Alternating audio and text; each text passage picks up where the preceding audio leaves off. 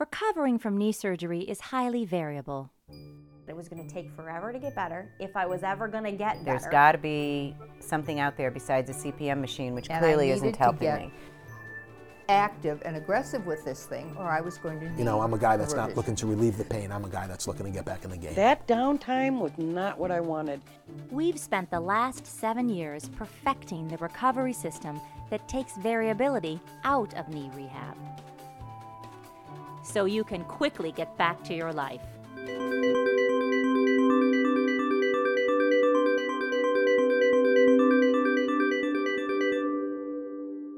Hi, my name is Yvonne LaCrosse and I'm the Director of Physical Therapy here at Halley Orthopedics. Today I wanted to talk to you about how to prepare for surgery. So there's a lot of things that you can do to just be as ready as possible for when you come home from that hospital day when you have your surgery. The first thing I want to talk to you about is how to prepare your body. So what you want to do is become as strong as possible. Strengthening the muscles of the leg that you're going to have surgery on is very important because your strength will come back that much faster after surgery. So either joining a gym, going to physical therapy before surgery, if you ask your doctor for a prescription to strengthen your leg before surgery because of that knee pain. Some people like to get a personal trainer. Whatever course that you would like to do, it's just important to work out and get as strong as possible. Another thing that you're going to want to do is to stretch. So really tight muscles are going to prohibit your joint from moving properly. So even important before surgery is to be able to move and be flexible. So stretching the muscles that will help your knee to move freely is a very important thing for you to do so that you are able to gain that range of motion following surgery. Another thing you'll want to do if this applies to you is to lose weight, because even an extra 5 pounds can cause an extra 20 pounds of pressure on your knee. So even just carrying a little excess weight can put a lot of pressure and pain in the knee that's not necessary. So, if you can, even just to drop that 5 pounds, just think that's an extra 20 pounds of pressure off. Starting an anti-inflammatory diet can be another helpful thing for you to do, and you'll want to talk to your doctor to make sure that's an appropriate thing for you. But arthritis is an inflammatory condition. It causes inflammation in that knee, and there are a lot of foods and things that you can eat to help bring that inflammation down. Also, after surgery, you're going to have a lot of inflammation, so kind of doing your research and learning what helps with that is just a good thing to do to prepare. What you're going to want to also do is prepare your home. So all of us love those throw rugs that are decorative and pretty around our house, but it's one of the number one causes for trips and falls following this surgery. So what I want you to do is roll up those throw rugs, go ahead and store them in the closet for when you're fully recovered, and just really minimize that risk for yourself. Another big cause of falls are pets. So particularly cats and dogs or any free-running animals through the house. They do tend to cause pain to my patients. I've had patients where a dog has jumped on their knee following surgery, caused their incision to reopen, cause them to have more pain, or they'll just get under your feet and make you trip while you're on that walker and just think you're on pain medication, you may be a little bit dizzy, you're not going to have the best balance right away. You just want to minimize any risk for anything tripping you. So sometimes patients will ask a friend or a family member to take their pets just for a few days until they can come home and recover, or just to have them in crates or have them separate from you from where you're doing your therapies. What you also want to do is secure any electrical cords, like if you have lamps and there's cords in your walking space, you're going to want to kind of tightly wrap those around tables and get them around the edges of the room so that they're nowhere near your walking space. Any clutter on the floor you're going to want to pick up beforehand. Just minimizing those risks for falls is a big issue. You'll want to take a look around and move any furniture that may be in the way of you walking in and out of rooms, because you have to think you're going to have a walker that requires quite a bit of space, and you want to make sure that you can walk through rooms and not have to turn to the side and again compromise your balance. Some other safety features that you'll want to look into are grab bars in your bathroom.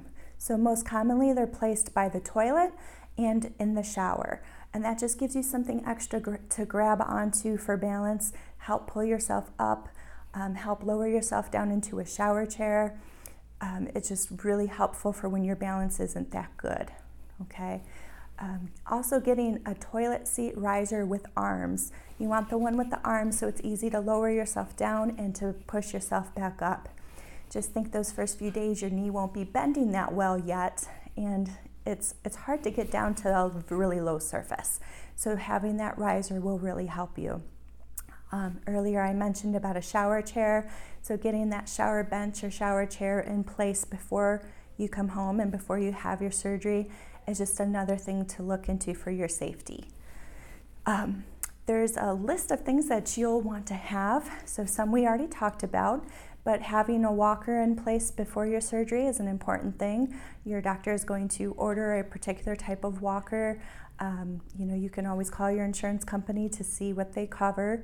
They may cover a lot of this type of equipment.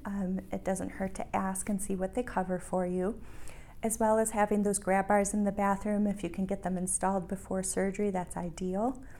Having the shower chair, the toilet seat riser, a few other things that can help you.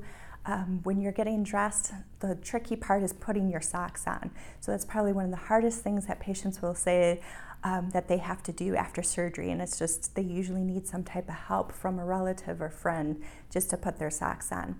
But if you have something called a sock aid, it really does help. You put the sock over it and you wrap it around your foot and stick your foot in, and then you pull up with your hands. It just makes it that much easier. As well as getting an extended long shoe horn can help you to get your foot down into your shoe. And then having a grabber. So you may not be able to bend down to the floor right away, but having that grabber just to pick up light things from the floor or to be able to reach things that you can't reach can be useful. The last set of instructions I have for you is to make a plan. So things that you may not think about before surgery are things like having an idea of where you want to sleep. Thinking about you may not be able to get up into a really high bed. It may be hard for you. It may cause you more pain. So you want to think about the easiest place to sleep.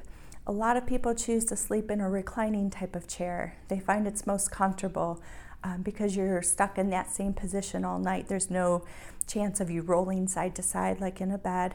Sometimes patients like to sleep on the couch.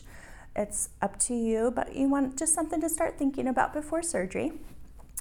Also, you want to think about if you have first floor bathrooms, first floor bedrooms. So again, you can get away with sleeping in a recliner, sleeping on the couch, but if you have a bathroom that requires stairs to get to, that's something you're going to want to plan out beforehand. So what's easiest is if you have two walkers, because you can walk to where the stairs start, and then you'll want to use a handrail, and it's really nice to have a cane for your other hand, and then you can negotiate those stairs, and at the very top have another walker. So then all you have to do is grab on, and then you can go to the bathroom, and again when you come back to go downstairs, your walker is waiting at the bottom of the stairs as well. It just makes it that much easier. Having a plan on how to re-enter your home sounds simple enough, but you really want to think about what is the path of least resistance. What's the easiest way for you to get into your home? And by easy, I mean the least amount of stairs. If you do have to do a step or two, it's nice to have a handrail. So just kind of think about the easiest way to get back into your home. You're going to need a friend or a relative to drive you home from the hospital, and it's also nice to have them there for that first few days to first week that you come home. You're going to need more assistance than you think you will, and it's just nice to have someone there to help you. Also, you can ask your doctor about a cold compress machine.